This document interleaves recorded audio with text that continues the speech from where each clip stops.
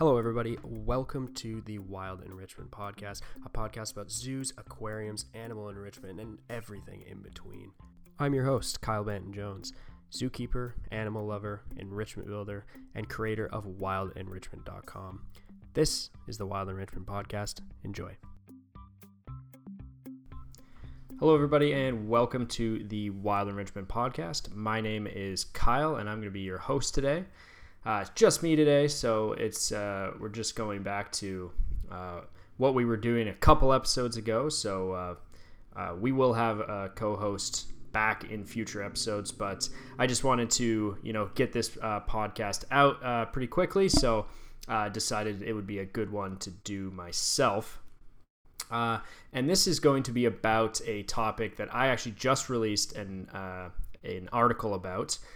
That's titled How to Think Critically and Make Better Decisions in Animal Care.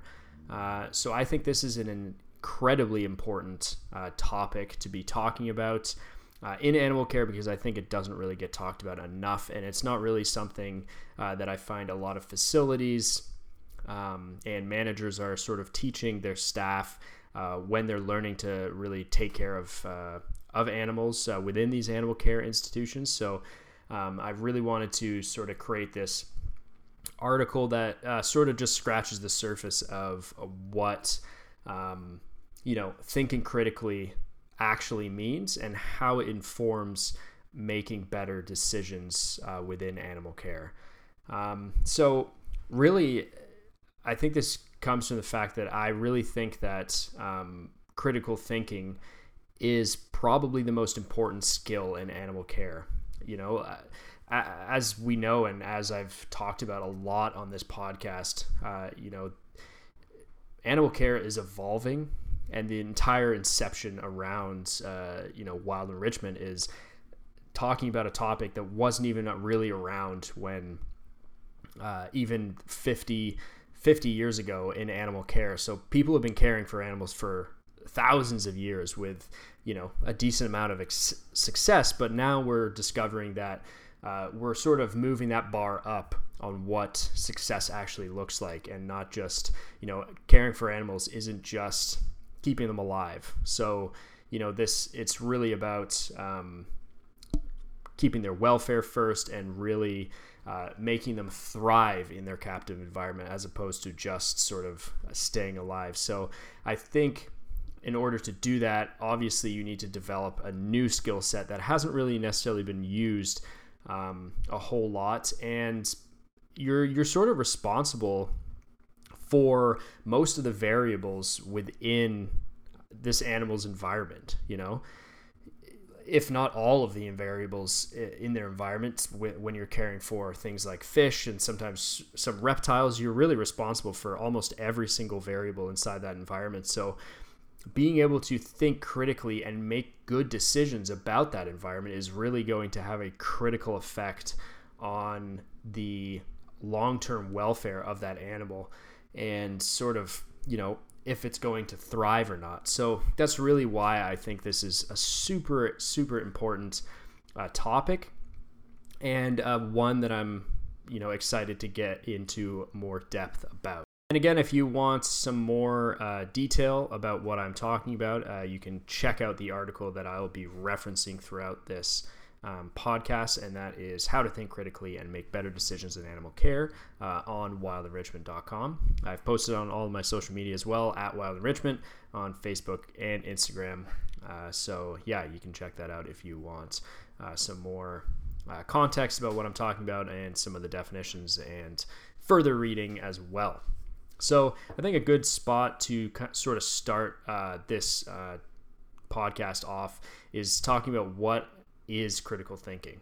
So criticalthinking.org defines the act of critical thinking as critical thinking is the intellectually disciplined process of actively and skillfully conceptualizing, applying, analyzing, synthesizing, and or evaluating information gathered from or generated by observations, experience, reflection, reasoning, or communication as a guide to belief and action. So this definition, besides being an absolute mouthful, is really, really broad. This is just critical thinking in general. The brain goes through lots and lots of different critical thinking sort of environments and challenges every single day. So this is sort of a broad definition. I've sort of, brought it together and because this is obviously a podcast about animal care. So I've sort of brought it together as critical thinking in animal care is the process of conceptualizing and evaluating the information gathered from or generated by day-to-day observation and reflection, previous animal experience, natural history, scientific literature, and communication with coworkers as a guide to belief and action.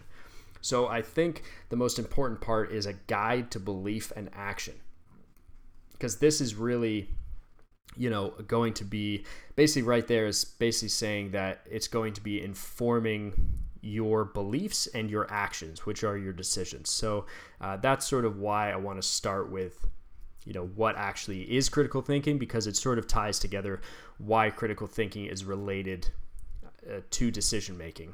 If you weren't really thinking about the two as mutually exclusive. So, I think a lot of people say won't my brain just be doing this anyway? So why doesn't it just automatically think critically? And why can't I just go off the decisions that I'm making every single day? Why do I need to learn this new skill? Well, it turns out the brain doesn't really work like that. Your brain has a lot of the coding and everything that's going on up there isn't necessarily meant for a lot of the decisions and environments it's being put in today, just because, a brain developed in a sort of hunter-gatherer, early human sort of environment is not really going to be the same as the brain that we're using right now. So there's a lot of things that the brain, everyone's seen an optical illusion, right? I have an example of an optical illusion in the article, but it's just one of those classic ones. It's got all the colors and the loops going around, and it looks like it's moving, but it's a still image. So this is sort of an example of, this is your brain doing this. This isn't happening, on your computer screen in front of you.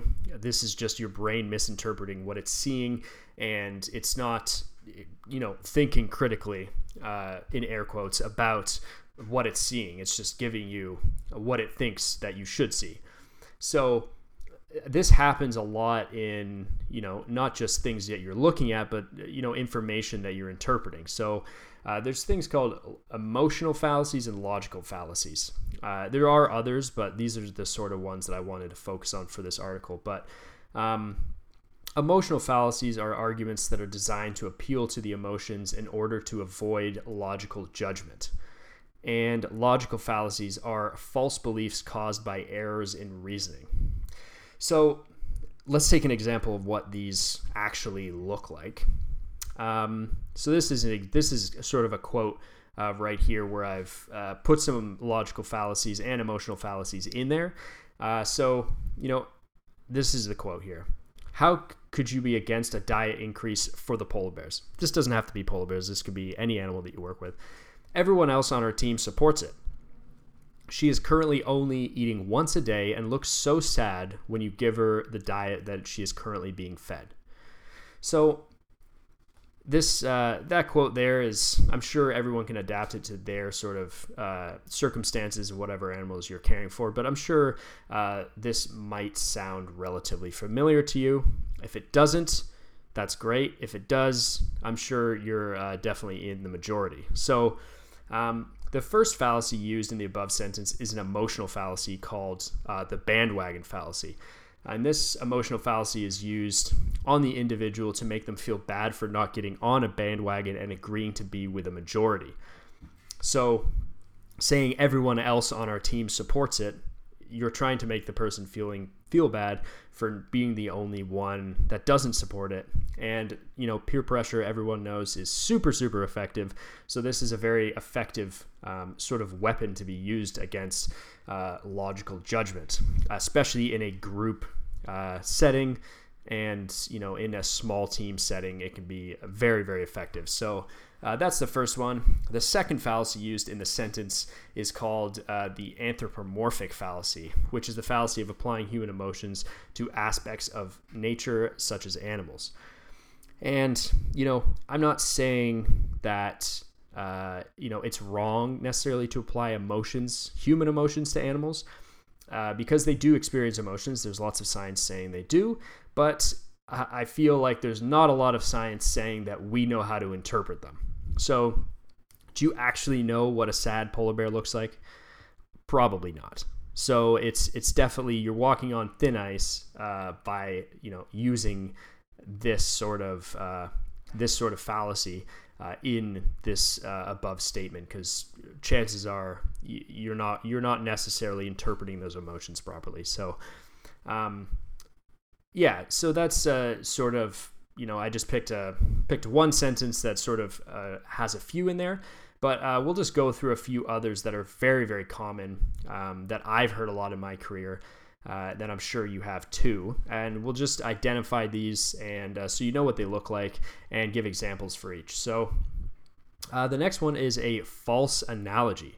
So comparing two things together that are thought to be similar, but are in fact not similar at all. So the example for this: I observed my dog doing this, so the wolves are also likely to react this way. I picked wolves because obviously it seems similar, but anybody that's worked with wolves can definitely attest to the fact that they're not like your dog at home. So there's also hasty generalization, which is making sweeping generalizations without a large enough sample size to basically make it evidence. So I worked with spider monkeys before, and they never interacted with enrichment, so this monkey won't like enrichment either. So this is an example. Just because you've worked with spider monkeys before that don't like enrichment does not necessarily mean that this spider monkey that you're working with won't like enrichment either. And then scare tactics, arguing that a specific position must be taken in order to avoid problems. So you can call this fear-mongering, you can call this whatever you want, but here's an example. Animals die from enrichment devices, so we shouldn't give our animals enrichment. This is one that you unfortunately hear a lot, and this is a scare tactic because it's effective. Obviously, no one wants to hurt an animal, or even worse, kill an animal with something that was supposed to enrich their life. So it's very effective, but it is a fallacy nonetheless. And then there's argumentatum ad hominem. So this is also just called ad hominem, but it's attacking someone's character in order to prove an argument. Unfortunately, this does happen quite a bit. Here's an example. Management is greedy, and don't care about animals. Therefore, we shouldn't support this decision. This can also, come in the way of if one of your coworkers is off and another coworker is trashing them. It's going to make you think differently about sort of the decisions and suggestions that they're sort of bringing to the table, and other projects that you'll be working on them with. And that's why it's a fallacy, because it's not necessarily evidence. Someone's character doesn't necessarily prove. Someone's interpretation of their character doesn't prove that their decisions are good or bad. So speaking of good or bad decisions, what makes a decision a good decision? So I think, decisions that are brought about based on the fallacies that we explored earlier will almost never be good decisions, as they're almost always completely devoid of logic and evidence. So being able to spot, when these fallacies are being used in an explanation of why a certain individual took the actions they did can be a really useful skill, because if you can spot those emotional or logical fallacies in their explanation, you probably know that decision was a bad one and it wasn't grounded in actual evidence. So a good decision is actually defined as one that is logical, critical, and pragmatic.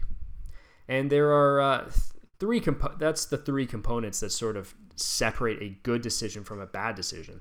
And I just want to make a distinction here. Whether a decision turned out to be the right one or the wrong one does not make a decision fundamentally good or bad. We're animal care staff, and we are often operating without handbooks on, how to set up an animal introduction plan or an enrichment plan. We're just operating with the best evidence and logic we can pull together. And that's generally through carefully analyzed anecdotes that are free from logical or emotional fallacies, and instead approach the problem through practical and a well thought out means. So it doesn't, even if your decision turns out to be wrong, it doesn't necessarily mean it's a bad decision if it was founded in the best evidence that you had at the time, because that's really all you can do. So this isn't how to make decisions that are right. This is an article about how to make decisions that are good, because you can't predict which is going to be the right decision or the wrong decision a lot of the time with animals, because you just don't have the evidence. So you can only make good decisions that are founded in, that are logical, critical, and pragmatic. So let's talk, how to actually make better decisions and avoid being an emotional elephant. And I'll explain what the concept of an emotional elephant is. I sort of created it for this article, so we'll sort of touch on that in just a few minutes. But as I said earlier, making better decisions isn't something that just happens to people randomly. It's a skill, and it can be learned and practiced throughout your career, and it really should be at the forefront of your mind for you to develop throughout. So I just want to make a quick note here. It's often thought that experience, which is sometimes referred to as seniority, depending on your facility, is the primary driver toward making good decisions, and people with less experience are not taken seriously on their opinions, or are held at a less than face value in decision-making meetings. So this tendency is not only something that is irresponsible, but also completely false. Experience as a whole is irrelevant when not given context. Someone experiences, and if their experiences and interpretation of those experiences is largely based on some of the emotional fallacies and logic fallacies that we were talking about previously, then it's not at all an indicator of a superior knowledge bank that will result in better decision making. If you aren't interpreting your experience properly, then having that experience is not necessarily conducive to making better decisions. So, in fact, the act of stating something is true based on the fact that an expert, in quotation marks, said it was true, is in fact a logical fallacy, and that's called the appeal to authority. So one of the first steps you can take to making better decisions is by using all the data sources that you have at your disposal, including some that you might view less experienced than yourself, and everybody on your team. So, as we stated before, good decisions are logical, critical, and pragmatic. Let's start with being logical and critical. So always start any decision-making process by running through your primary arguments for your decision with your team or in your head, and analyze them for any of the fallacies that we discussed previously. And you can definitely do your own research on different fallacies as well, but really ask yourself if this is a logically sound argument. What are your data sources that are informing this decision? And if all of the data sources you are using are completely anecdotal from your experiences, you might want to get another opinion or look at the literature for more data to avoid the biases that you might have. And it's totally fine to have biases. Everybody does. But to avoid these, you might want to, talk to other people on your team, and to listen to your team as a whole when you're explaining these things to them. So I think it's important to listen to your team and the people around you more than you're actually speaking, especially in a meeting. When you were listening, you're getting twice the amount of information that you'd be getting when you're talking. You're getting the information that you were listening to, and the information coming from your own thoughts. So you're interpreting that information as well as listening to yourself. So when you're the only one speaking and the one saying the most in the meeting, really take the time and let others speak in case you are bulldozering other people's opinions without even realizing it. Another thing you can do in a meeting is assess your reaction when your opinion is challenged. If you are immediately, getting emotional and defensive over this opinion, then you might be an emotional elephant, as I said earlier. And this concept sort of makes a little bit more sense when you think of the old saying, being an elephant in the room. It's very, very obvious, and it can completely disrupt everything around you. I really think this is one of the worst things to have in a meeting. Emotional elephants grind all effective decision making to a halt, and they won't allow their opinions to get challenged and criticized. And everyone's been there in an argument, or when people get emotional in a debate, they often have the tendency to lean on logical fallacies such as ad hominem, especially to hide the fact that their argument was not at all based on being logical, critical, and pragmatic. Great decisions are often the brainchild of healthy debate, so do your best not to be married to your decisions or your opinions. They do not define you, and you should drop them at the first sign of weakness. So, emotional elephants, we'll just talk a little bit more. Emotional elephants will often raise their voices in meetings to make sure they're not the only ones being heard over everyone else.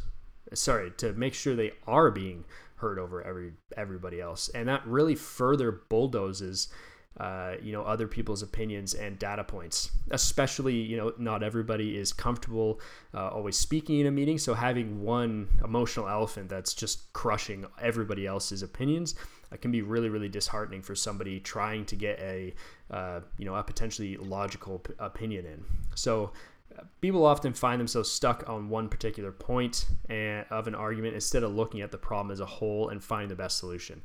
An inability to effectively take criticism will often lead emotional elephants to just make decisions on their own instead of consulting their team or the appropriate chain of command, which can be often very, very detrimental to the animals, as well as inter-team and interdepartmental trust. Everybody's worked with somebody that just goes off, makes a bunch of decisions without consulting their team, and these decisions often end up being bad ones. So it's really important to really utilize a lot of the resources around you. And for most of us, the best resource is the people that we work with. So really consulting them and making sure you're being introspective when you're in those meetings and in those team environments.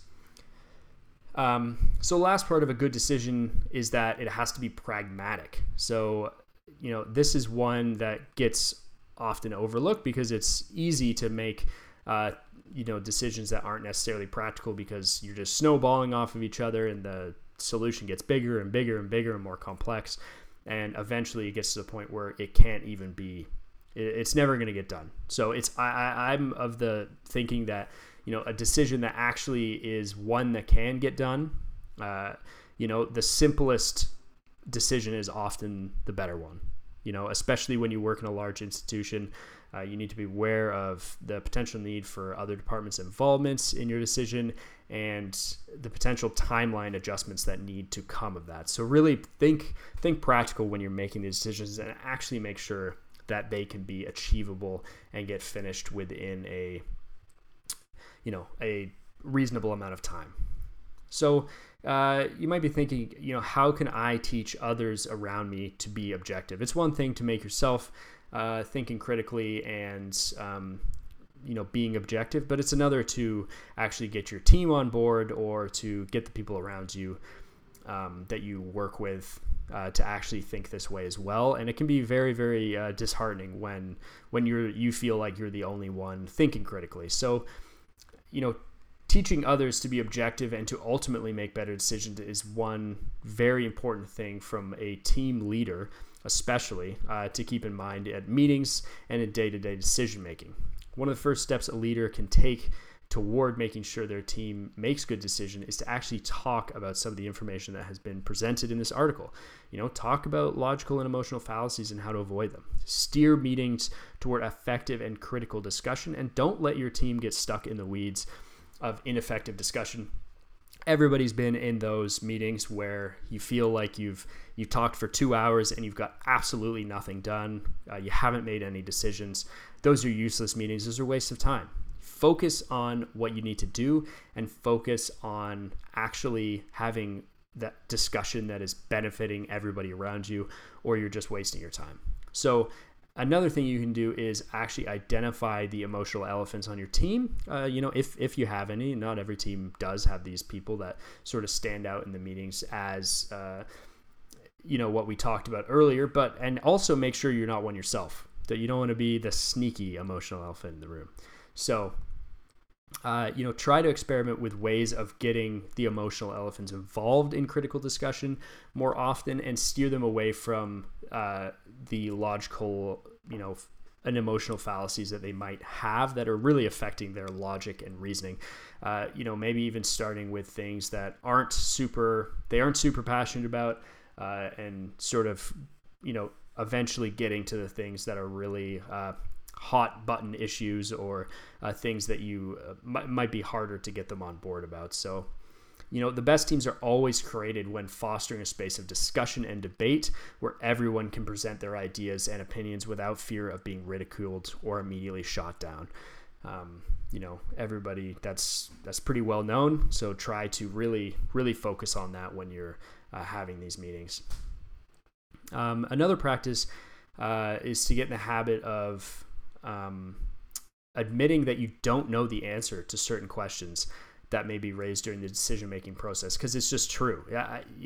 Instead of answering, with something that wouldn't be true or logical, using a logical or emotional fallacy instead of the actual truth, which is a lot of the time, I don't know, it is very detrimental, because that's going against the everything that we've just talked about. So, when you're asked about how an animal is going to react to an enrichment item, and you should be answering with, I'm not sure, but I don't see any potential harm in trying.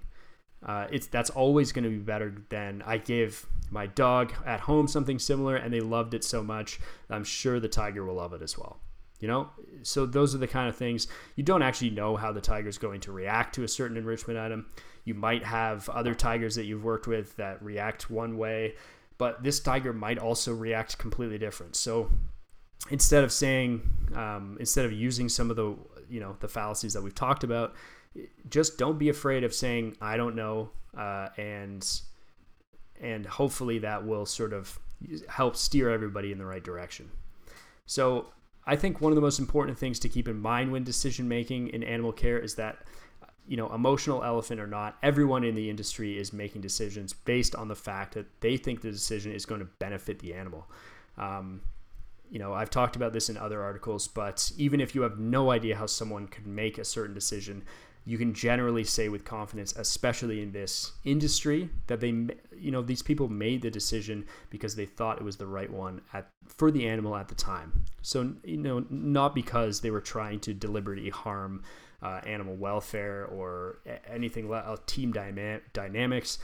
The purpose of this article is not to divide teams or pit people against each other. It's to provide a roadmap for people to make better decisions that will hopefully improve animal welfare as a whole. So always keep that in mind when you're approaching any of these topics with your team. Everyone's coming at these decisions, no matter how crazy their decisions and reasoning may seem to you. They're doing it because they think it's the right decision that's going to benefit the animal. So, come at it with compassion and understanding, and everyone's been there. So, that's sort of the gist of what I wanted to get across in this podcast. I definitely think this is something that I'm going to do. Explore in more depth because I think it's a very, very important issue and something that a lot of teams need to practice and a lot of people will benefit from. So definitely look out for more content, maybe some webinars or some courses or something like that on critical thinking. And I hope you enjoyed this podcast. Thanks so much again for listening. If you have any feedback or any questions or anything like that, you can go on to wildenrichment.com. You can email me at kyle@wildenrichmond.com, or go to the contact us section of the website. You can also reach out on social media, which is @wildenrichmond on Instagram and Facebook. I will respond to you there, so I'd be happy to talk more about some of the issues that we've talked about here.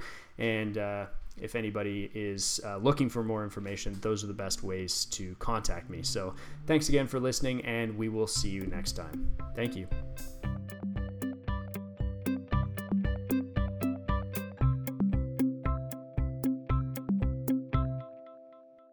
Wild Enrichment is independently owned and claims no affiliation to any zoo, aquarium, or other animal care institutions.